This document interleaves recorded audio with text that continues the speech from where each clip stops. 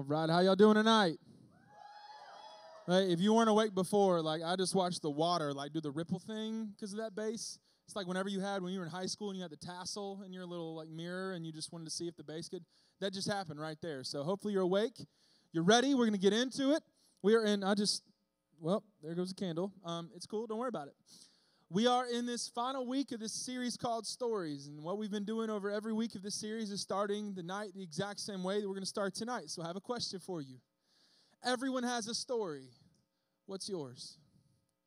Everybody has a story. What's yours?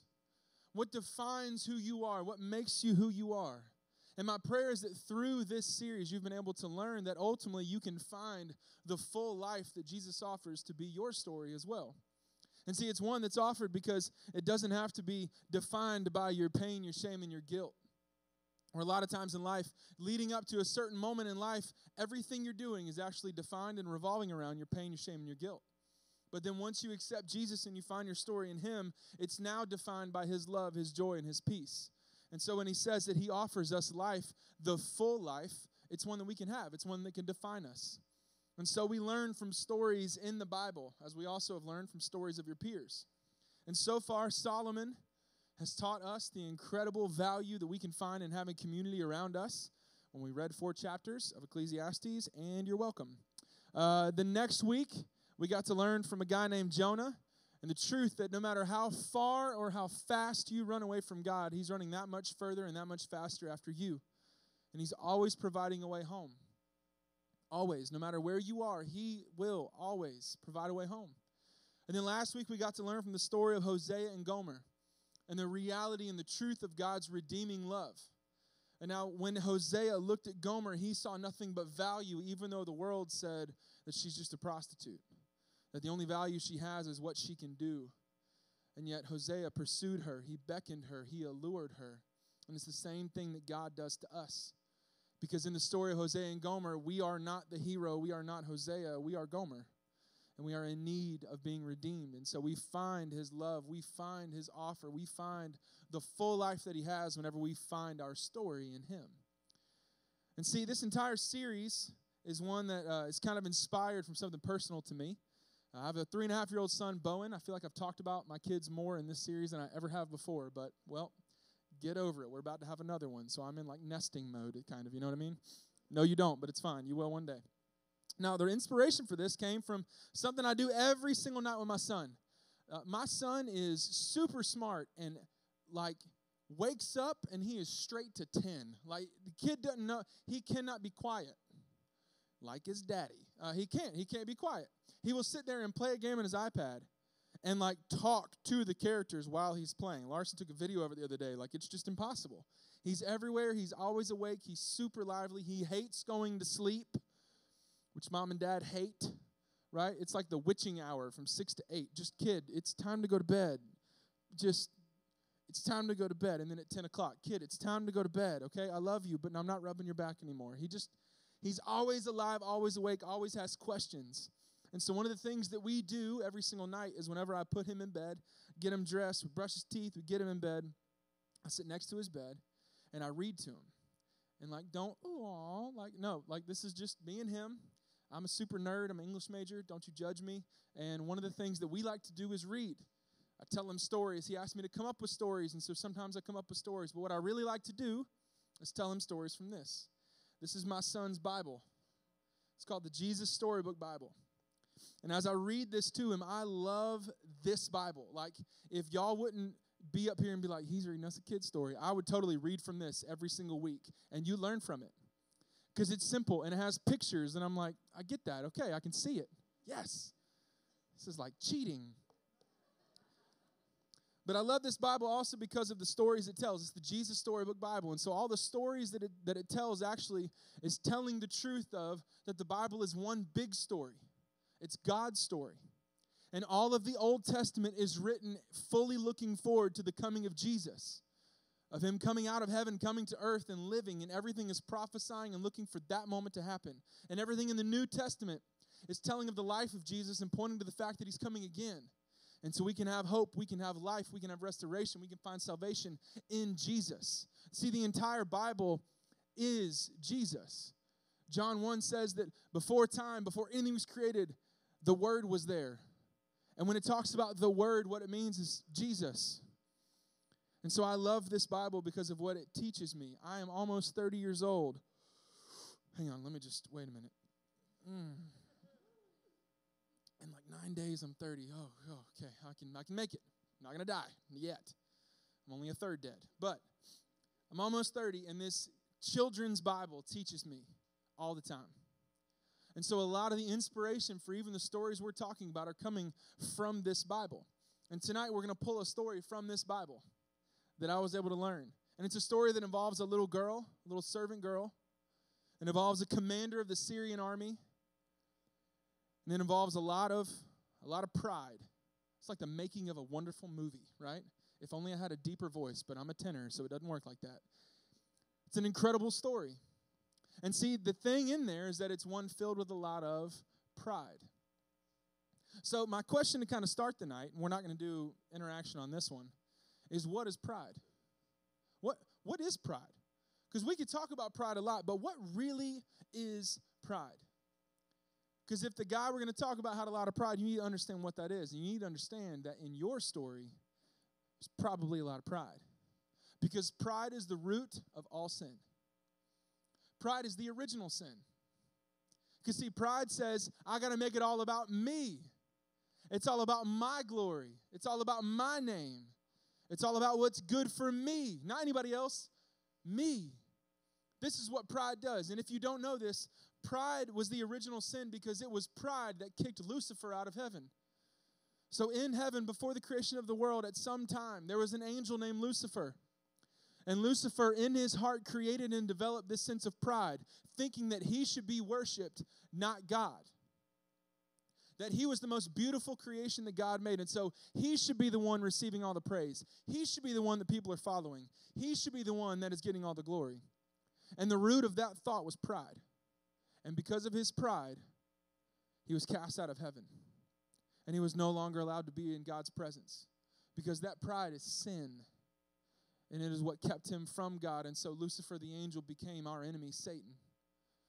See, whenever you think about pride, a lot of times in sports we can talk about how great it is. Like, oh, you need to have pride for your team. Yes, you need to be all about your team. But at the root of what actually is happening in your world, if your life is defined by pride, then you got some big problems. And the reason I know this is because it's the main thing that I struggle with in my life today. I struggle with pride. I struggle with the view that people have of me, if I'm just being really candid. I struggle with the thought of how large things are that I'm leading, the impact that I get to make. See, everything I just said in those three statements has to do with who? This guy. I struggle with pride. My life is one that is defined by a man trying to fight against his pride. And so the reason why I want to go into today's story is because it talks about a man that I find a lot of me in. And I think as we get into this, you're going to see a lot of you in as well. So maybe you come in here tonight and you're saying, well, I don't really struggle with pride. I struggle with lust. I don't really struggle with pride. I struggle with sex. I don't really struggle with pride. I struggle with addiction or with jealousy or with envy. I don't really struggle with those things. I struggle with anger. That's my thing. I just get pissed. Okay, well, calm down, Hulk, okay? It's a safe place. But every single thing that you could say of what it is that your struggle is, at the core, if you take all the layers away and you keep peeling it back, at the core, what it is that you're struggling with is pride. Pride will always be found at the root. And it is what will make your heart dark. And it is what will kill you inside. And it is what will keep you from God. And this is something that I had to learn, but it's also something that my man Naaman had to learn. So tonight we're going to learn about Naaman. Y'all say his name, Naaman. Naaman. N-A-A-M-A-N. I don't know if that's like a Greek food or what it is, but his name is Naaman. So let me give you a little backstory on this guy named Naaman, this dude named Naaman. Naaman was a commander of the Syrian army. He was a bad mamma jamma. Like people feared Naaman. Because at the time when we see him come into the story, the Syrian army might have been the most powerful army in the world. So he's one of the most powerful men of the most powerful army of the world, so he might be considered the most powerful man in the world. You don't want to come across Naaman. And because of that, Naaman had a lot of pride. But again, the story involves not just Naaman. It involves a little girl. It involves Naaman. It involves a commander. It involves his pride. But what we're going to see is that it involves a lot of Jesus. So a prophet will speak to Naaman, and we will get to see his story. And we're going to pick up there in 2 Kings chapter 5. So I'm going to read from this Bible tonight. It's the Bible under your chairs if you want to follow along. We're also going to have it up on the screen if you need to do that. But if you want to follow along with the Bible under your chair, we're going to open to page 366 to 2 Kings chapter 5. Now, in the story of Naaman in 2 Kings, you're going to see, like we've talked about, a lot of pride. But you're also going to see a picture of love, a picture of forgiveness, a picture of grace. See, pride is the opposite of humility. Pride says it's all about me. Humility tries to make it all about others. Less of me, more of you. And we've talked about if you want to be a person that grows up spiritually, that has spiritual maturity, then you have to learn this truth, that the way you grow spiritually is you start loving on others more than yourself. You start caring for others more than yourself. And pride doesn't allow that to happen. It doesn't allow you to love. So many times people would say the opposite of hate or the opposite of love would be hate, but they would be wrong. The opposite of love is not hate. The opposite of love is pride. Because you cannot go and love people when it's all about you. All you will do is manipulate. All you will do is try to absolutely turn everything back to the view that people may have of you. It's selfish. So while we look at pride, there's also a story of love that we're going to see. And I think it's going to be one that's going to speak to a lot of us. So in 2 Kings chapter 5, we find the story of Naaman. We're going to put it up on the screen. I'm going to read it. We're going to go into it. Let's dive in. Now Naaman was the commander of the army of the king of Aram. He was a great man in the sight of his master and highly regarded, because through Naaman, the Lord had given victory to Aram. He was a valiant soldier, but he had leprosy. Now, that's a little bit of a problem. How many of you have ever heard of the term leprosy? Okay. How many of you have no idea what leprosy is? Okay, good. Let me learn you something for a second. Leprosy is about as bad as it gets. Because whenever you have leprosy, your appendages will start to fall off. Like, that's just gross. You know what I mean? Like, save it for the horror stories, okay? But this is real life. Your skin turns white and becomes like ash. Your appendages fall off. A lot of people with leprosy back in the day, like, would not have noses, because the leprosy would have gone so bad into their facial cavity that their nose would fall off. They would have lesions, and they would have these open sores and wounds, and people weren't allowed to touch people with leprosy. You were an untouchable. And see, the thing about leprosy is that it killed you because you couldn't feel anything. Your hand would start to tremble, and your fingers would fall off, and you wouldn't feel it. Leprosy is wretched. You don't want anything to do with it. And Naaman, a powerful man, had this. So in other words, Naaman had a death sentence. Naaman's going to die. It's not a good thing. And Naaman, being all about Naaman, wants to fix it. So verse 2. Now bands of raiders from Aram had gone out and taken captive of a young girl from Israel, and she served Naaman's wife.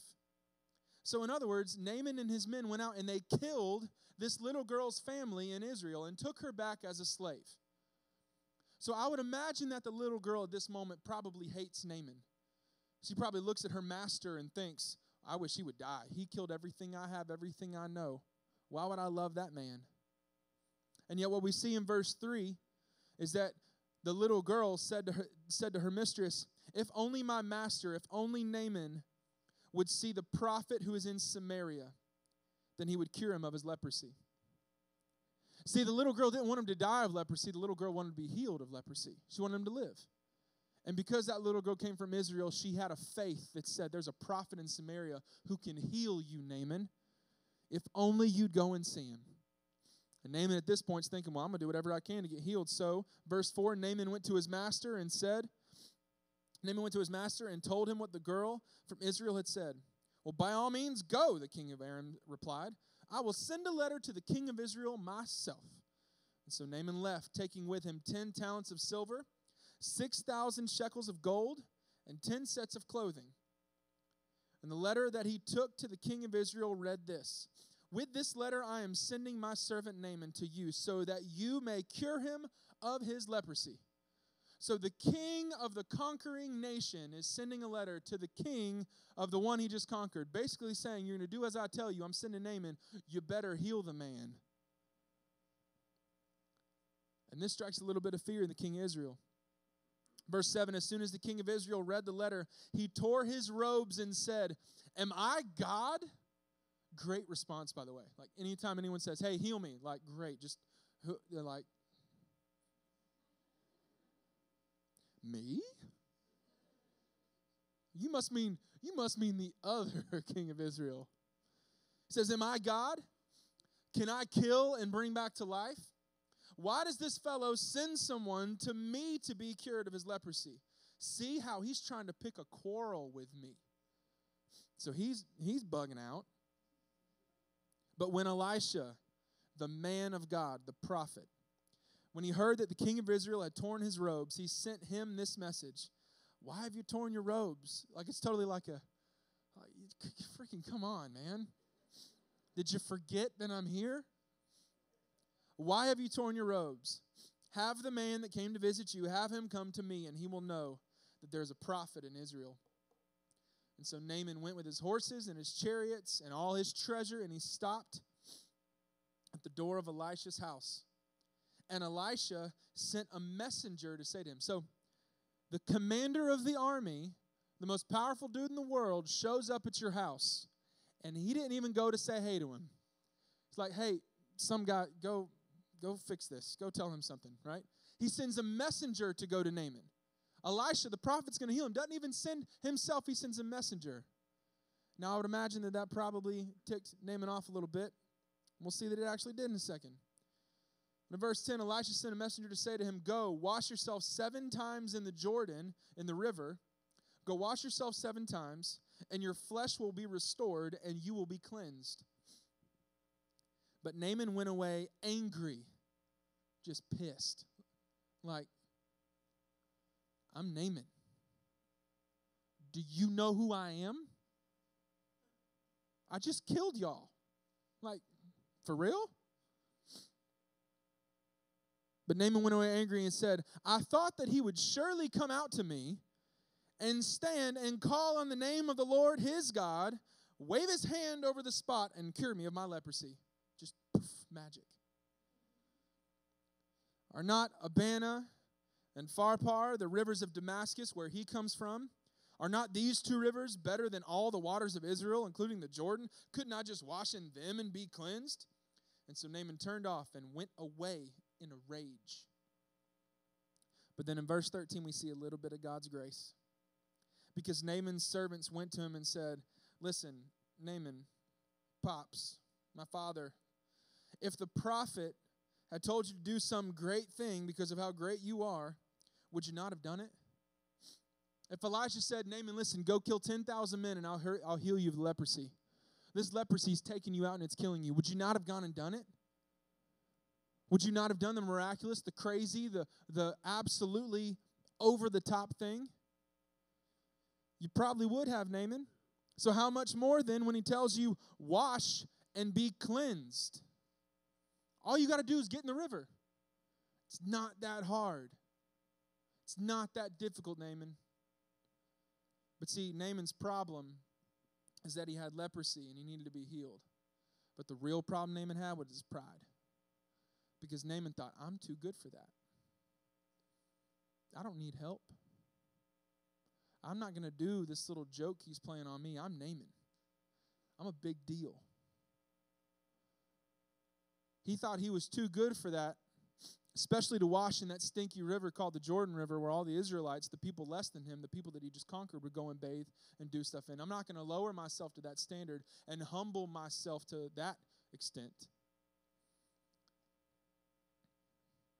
And see, just like Naaman, a lot of you walked in here tonight You walked in here tonight far from God, and you walked in here tonight full of pride. And some of you probably walked in here tonight thinking, I don't need that. Whatever this bearded dude is saying to me, I don't really need that. And he keeps talking about this guy, Jesus. I don't really need him. He keeps talking about this salvation, this love, this life, this offer that Jesus gives. Like, that's great, but I don't really believe in that. I got this. I'm going to do it on my own. I'm going to do better. I'm going to do more things. I'm going to be better. I'm going to figure it out myself. Okay? Well, what we're going to learn is that you're a lot like Naaman, and there's a problem much deeper than your decision of actions. So what I want to do is I want to actually read you the story, but I want to finish the story from my son's Bible. And I am going to read it, and if you don't like this, well, story time, kids, gather around. All right? So I'm going to read you exactly as this is laid out because the language of this messes me up. A Bible for my 3-year-old son messes me up, and I'm going to read you the language here because I think it's going to speak to you better than that will. All right? So here we go. We know the story of Naaman. The servant just said, listen, just go freaking wash in the river and be cleansed. Be done with this. Be healed. And this is what happens. So Naaman said, the king said, I can do a lot of things, but only God can heal. So just then a message from Elisha arrived. Send Naaman here, it read. And so Naaman hurried off to Elisha's house. But Elisha didn't even come out and greet him. He just sent a servant instead. Doesn't Elisha realize who I am? Naaman thought. But what the servant said next made him even crosser. Wash in there, he said. Just wash, Naaman laughed. In that slimy, stinky river? He looked around to see if this was some kind of joke. I'm Naaman. I'm important. Any person can go wash in a river. I should do something more important so that God will heal me because I'm important. And he rode off in a rage. But of course, you and I both know that that's not how God does things. All that Naaman needed was nothing, but it was the one thing that Naaman didn't have. God knew that Naaman was even sicker on the inside than he was on the outside. Naaman was a proud man. He thought that he didn't need God. And so while leprosy was allowing his body or making his body stop working, his heart didn't work properly. And even though his body couldn't feel anything, his heart couldn't feel anything. You see, his body may have had leprosy, but Naaman had leprosy of his heart. God was not only going to heal Naaman's skin, he was going to heal his pride. Naaman finally agreed to go wash in the river, and instantly his skin became smooth like a baby. Naaman wanted to then pay Elisha for the gift that he had, for the healing that occurred. God healed you, Elisha said. What, me? It was God. You can't pay me. It's a free gift, Naaman. All you had to do was be obedient and accept the offer. And so it was that a very sick man was healed, all because of a little servant girl who should have done nothing but cast him out, who chose to forgive him. See, God knew that sin, the sin in our life, was like leprosy. It stopped his children's hearts from working properly, and in the end, it would kill them. But years later, God was going to send another servant to forgive as she did. Only this time, his servant would be one that would forgive all of God's children and heal the terrible sickness in their hearts. Because people's hearts were broken, but God can mend broken hearts. So in the story of Naaman, we see that finally he got in the water, that he washed himself 7 times, that he humbled himself to the point to say, okay, you know what? I'm dying, and I have no hope on my own. I need help. And so, as ridiculous as it may seem to put my faith and my trust in this thing that you're telling me, Elisha, all right, I'll trust you. I'll try it out. And then the moment he did, he was given life. And his body was healed and no longer. In actually the scriptures, it says that his skin became like that of a child again. Smooth as a baby's bottom. It was all gone. All the sores, all the lesions, all the problems, they were gone. All the death that was awaiting Naaman was gone, and now he had life. And see, the story of Naaman is one that's incredible because it shows us that while we may think that we have things going on around us, there may be ailments in our world, there may be situations and conditions that we got to go deal with and get over and get better at, but the truth is, none of those things are going to kill you. Your pride is. Your sin is. Because it makes your heart, it turns your heart into having one that's leprosy. See, leprosy causes your body not to feel, but the truth is, whenever you are lost in your sin, your heart can't feel, and it's slowly dying. And the most beautiful part of this story is that Naaman didn't have to do anything other than simply say, all right, I'll trust you and I'll obey you. And then he tried to pay. He tried to reciprocate. All right, thanks for the gift. Now here's what I can do. And Elisha said, no, it's a free gift. There is no reciprocation here. You don't owe me anything. And guess what, Naaman? You didn't have to go and cleanse yourself of the leprosy before you'd actually get healed. You didn't have to go do the work yourself. All you got to do is get in that water, and the moment you get in that water, God's going to heal you. And see, it wasn't necessarily even the water that healed Naaman. It was the overwhelming rushing in of God's love that healed Naaman. Because his pride was broken, he humbled himself to believe in this offer from that man of God. So when we hear the story of Naaman, it's one of incredible redemption. It's one that tonight is probably similar to a lot of you. Because while Naaman wanted his body to be clean, what he really needed was his heart to be cleaned. And a lot of you need to be cleaned. And see, you may come in here feeling like you are as dirty as Naaman was. Or maybe you feel like you're as dirty as that river probably was. And there's just stuff you're carrying. And what you got to know is that you don't have to hold on to it anymore. Because the stuff that you carry, the root of it is your pride, but the source of it is your pain, your shame, and your guilt.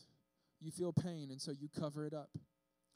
You cover it up as a result of the fears that come along with anger. You cover it up with sadness. You cover it up with emotions. You cover it up with putting up walls and defenses and not letting anybody in. And then as a result of that, something else happens in your life and you continue to beat up yourself. And so you feel guilt from the things you do that then causes shame. And then the shame takes you into an even deeper and darker place. And now you don't know how to get out of it. And so you start looking around for salvation. You start looking around for a Savior, for somebody to save you, for some girl to come in your life and make everything better, or for some boy to show up and to fill some romantic movie played out dream. But the truth is, those things will never fulfill you. They cannot heal you because they didn't hurt you. Your sin did. And until you take care of that sin, you're going to continue to live with that leprosy of your heart. And you're going to die. But see, your physical body will die one day, but the truth is, you're not a body. C.S. Lewis says, you are not a body, you are a soul. You have a body. And your soul will live forever. And the offer of God is that you don't have to continue living out with that leprosy. You can let Him heal you. You can accept the love of God, this overwhelming, abiding love that can heal you of whatever's going on. And the moment you have that, even though your body may die, you won't die. Your soul will live and be redeemed and restored to God. And the leprosy will go away, wash away in the river of His love. It's something that Naaman had to figure out. And see, the part about Naaman's story that's not even in the storybook Bible and that we haven't even gotten to is that after this, Naaman started to worship God. He started to tell people about God because now he had life. Because he went back and they were like, wait a minute, you looked like powder 5 minutes ago. What is going on? Thought you was a ghost. Not anymore. What is going on? And so Naaman's like, well, listen, I've been healed, and I've been healed because of this man who told me about God, and because I received this love and this offer and this easy, free gift from God, I was able to be healed. And so we started worshiping, started telling people, and people in Syria started to be changed towards God's heart because of what God did in His heart. And so while this is Naaman's story, and it's my story, it's also a story of someone in here. A courageous girl and one of my friends, one of your peers named Sydney, who's lived this out, and she bravely would like to share with you her story about how there was addiction, there was darkness, there was sickness, and yet God healed her. God healed her of all those things and gave her life. Listen in.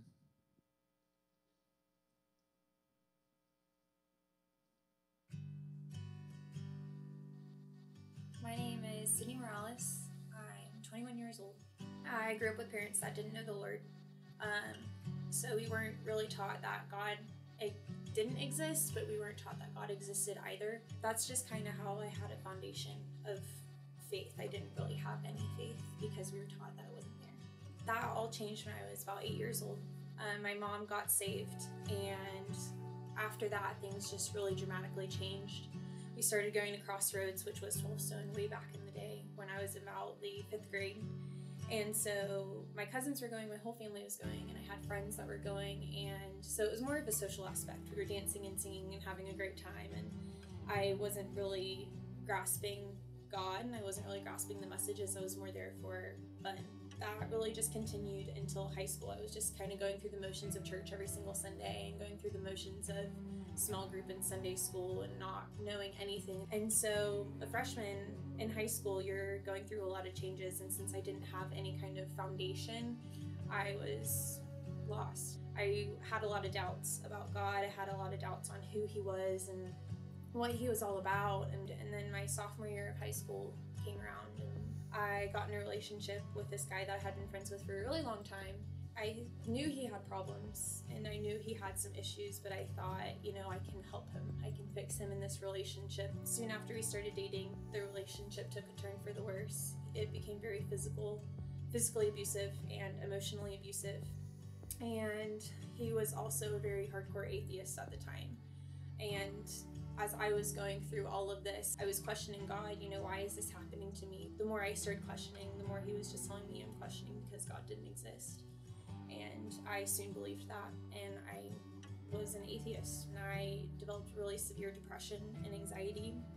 I also developed a very severe eating disorder, and I was self-harming, and things were just really, really hard.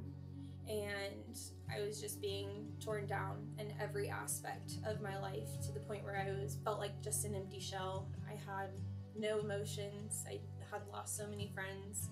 I remember one night, it was September 4th, I was just looking for an answer to how to try to make things better.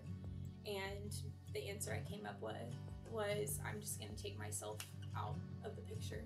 I'm going to remove myself from this. I'm going to take the stress off myself, my family, my friends, and I'm just going to completely and totally remove myself. And I remember talking to the guy that I was with saying, hey, I'm going to do this. I'm going to take myself out. And he said, well, just do it. And so that really confirmed my decision. So that night I had decided, I'm going to do this. I'm going to take myself out. I remember literally moments before I was going to do it, my mom comes home. And I freaked out because I heard her downstairs, and I hid everything, and she just came up to my room and she said, I don't know why you need this, but I just figured I'd give it to you. And she handed me a Bible, and I just said thank you, and she closed the door and left. And I opened up the Bible just randomly, and it flipped to Romans 5:8, which says, while we were still sinners, Christ died for us. And I was mad. I didn't want to believe that. I didn't want to believe that someone was there loving me, even when I didn't want to love myself.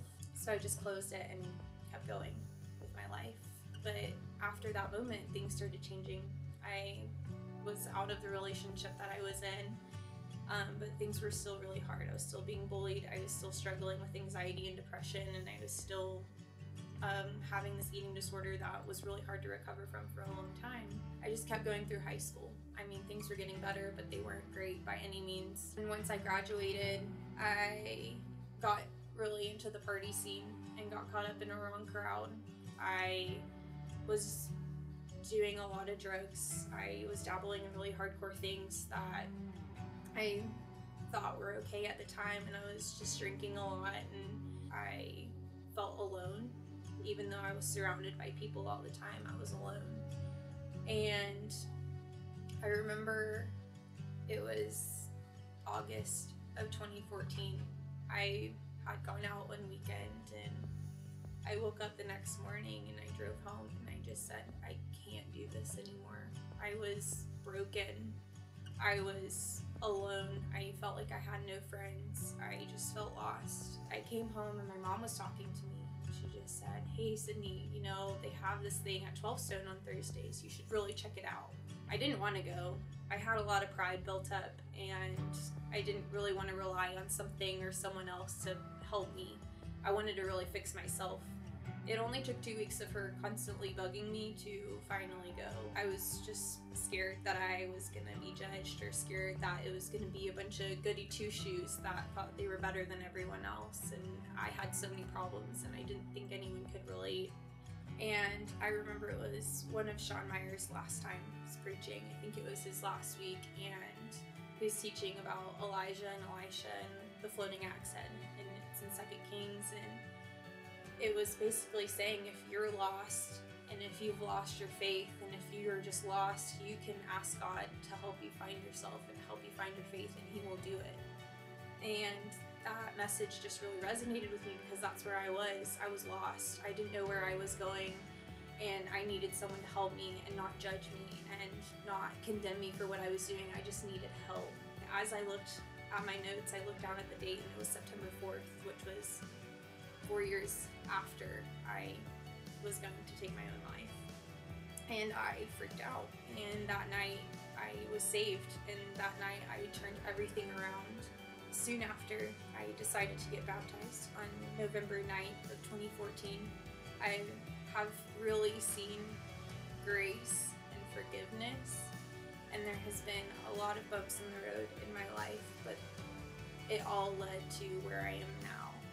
I really am just at an amazing place because of God's love and God's forgiveness and God's constant pursuit. Even when you're running so far away, He will always catch up, and He will always run harder and faster.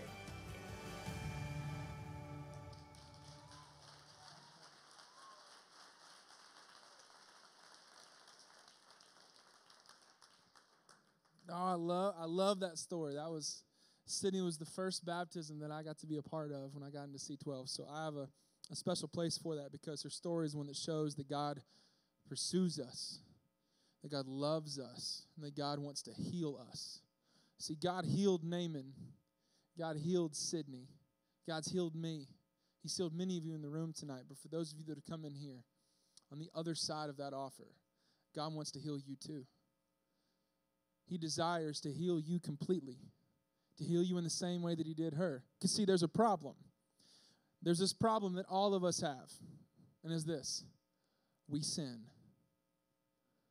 If you came in here tonight thinking, I'm a good person, I don't ever sin. Nope, no you're not, boo-boo. You sin too. It's a true statement. We all sin. We all mess up. We all have pride. And see, it's pride that's going to keep you from God. It's pride that cast Satan out of the presence of God when he was in heaven. And it's your pride that will keep you from God eternally. Because it's your pride that's going to say, it's all about me and I don't need you. I don't need that gift. I don't need that offer. But if you continue living that way, what you're doing is deepening and furthering yourself into the leprosy, into the deceit, into the lie that you can do this on your own. No one's ever been able to do it on their own, because everybody dies. Everybody dies. It's great math. It's always happened. Everybody dies, and you're going to die one day. But like I just said a few minutes ago, you may die physically, but it doesn't mean that you have to die spiritually, because the offer of God is that you would have life. See, Jesus, the gospel, the good news for all of us tells us that Jesus was in heaven, and the plan from the very beginning, before the creation of the world, the plan was Jesus. That Jesus would come one day to earth, take on the form of a human, and that even though He never had leprosy of His heart, He lived a perfect life. He never sinned. He lived a life we never could, and so He never had the leprosy that we have. And yet He said, I'm going to take all the leprosy that you have, I'm going to take it on myself. All the sin that you got, you can put it on me. And all the death that you deserve, I'm going to die for it instead. See, because He never sinned, He never would have died. And so the Roman army, or the leaders, whoever, Pontius Pilate, none of them killed Jesus. Jesus gave up His life. And He gave up His life, and He turned Himself over willingly as a sacrifice for you, saying, you deserve death. Guess what? Newsflash, that's what you deserve. And yet I'm going to take that death that you deserve, I'm going to take it upon myself so that you don't have to have it, so you can have life. And so Jesus was taken, and He was arrested, and He was beaten, and He was put before trial, and then He was tortured. And He was whipped with a whip that would literally grab into His skin and rip out the flesh. so that his back would be exposed. And then they put a giant cross, this wooden tree that was cut out, they put it on his back that had just been ripped apart. They put it on his back and made him walk up to this hill where eventually they would then put the cross into the ground with him on it. And they would kill him. And Jesus would die. And see, where every other person for all of humanity had always died and death had won, death didn't win with Jesus. The good news is that death didn't win with Jesus because 3 days later, Jesus would rise from the dead, that he would defeat death, and that for the first time ever, somebody would overcome death and he would come back to life. Not because someone went over him and started praying over him, because Jesus himself said, I'm not sorry this ain't going to happen, I'm going to be alive again. And so he rose from the dead, and that is the resurrection that we can have too. We no longer have to be bound to our sin, bound to our leprosy, bound to our death, because all we have to do is put our faith and our hope and our trust and our love in Jesus, and we are able to receive the life that he offers, the life that he won for us. See, Jesus was thinking of you when he was doing that. Because it was out of love that it occurred. The best line in this Jesus Storybook Bible, it says that those nails didn't keep Jesus on the cross. His love for you did. And if you've never experienced what love is like and you came in here tonight and this is hitting you across the face and you're feeling that pounding in your chest, but you're still resistant because you're thinking, but I don't deserve that. Guess what? You're right. You don't.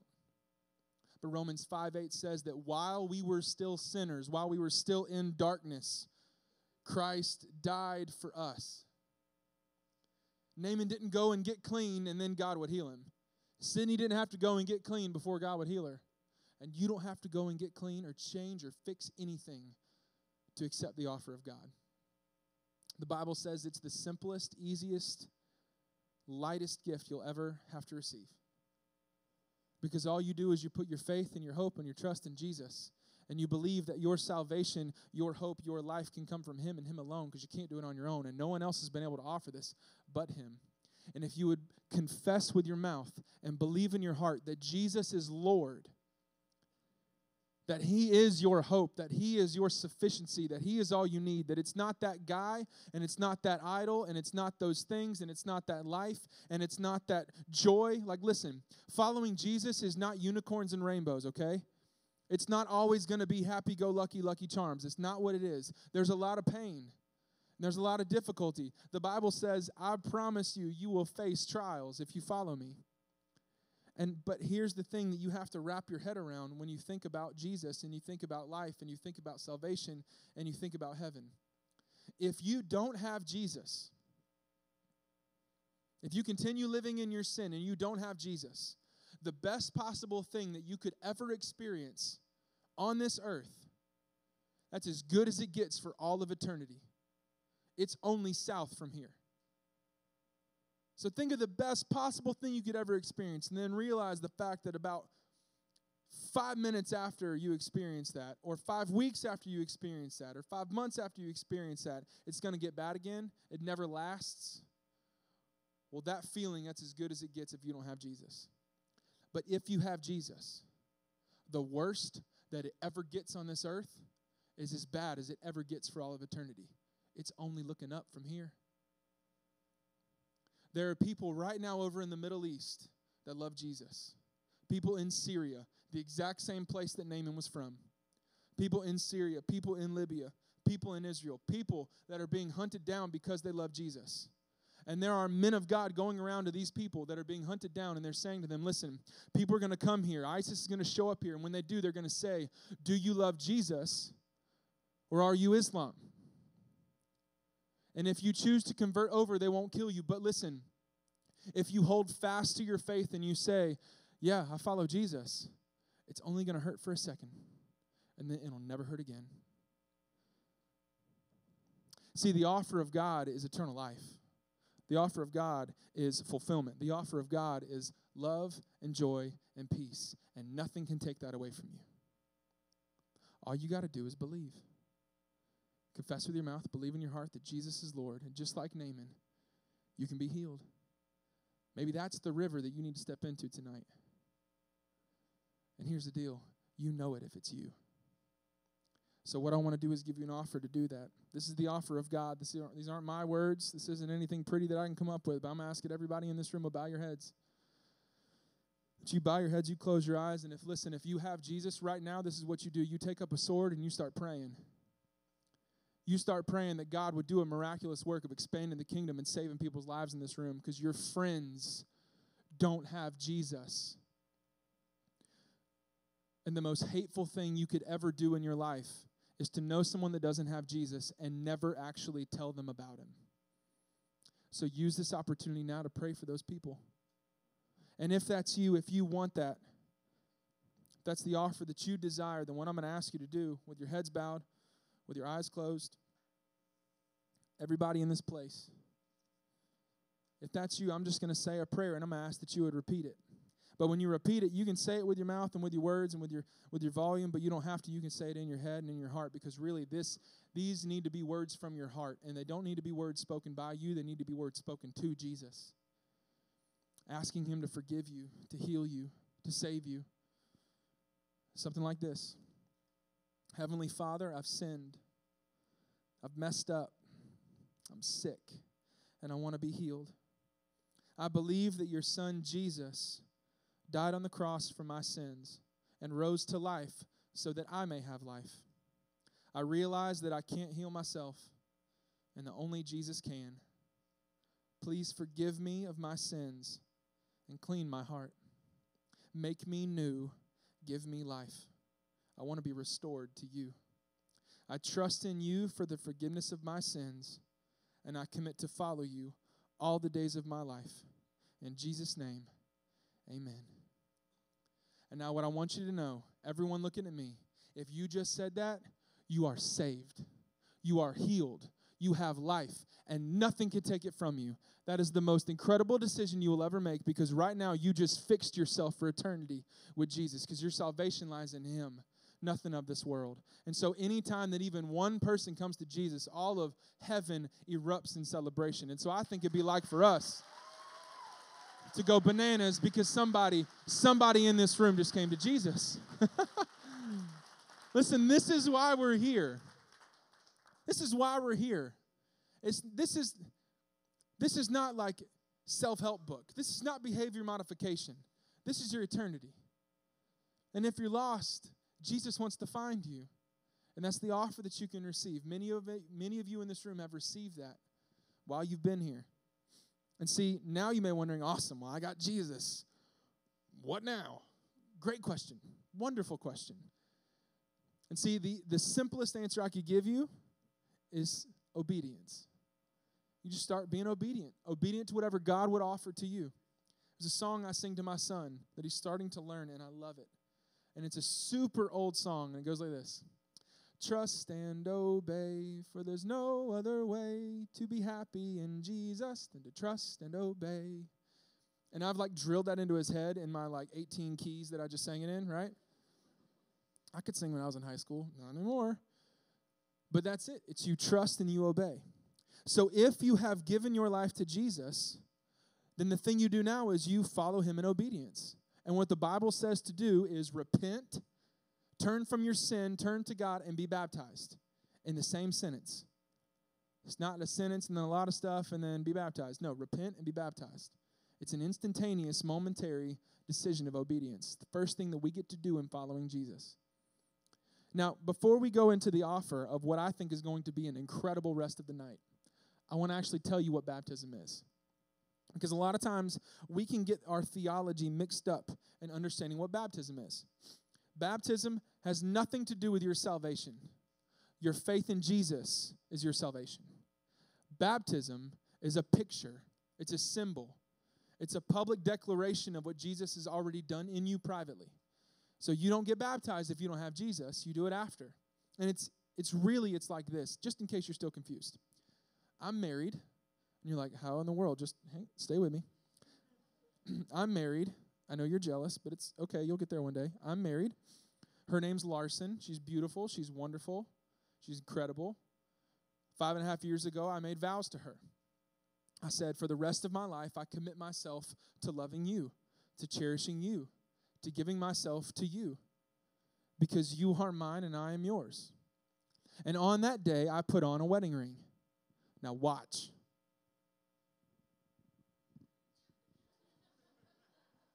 I've also gained weight, but it's cool. All right, so here's my wedding ring. You ready? Am I still married? Yep, that's not a trick question. You can all say yes. Am I still married? Yes, I'm still married. So this ring then has nothing to do with me being married to my wife. This ring is a visual representation for the world to see the vows that I made to another person.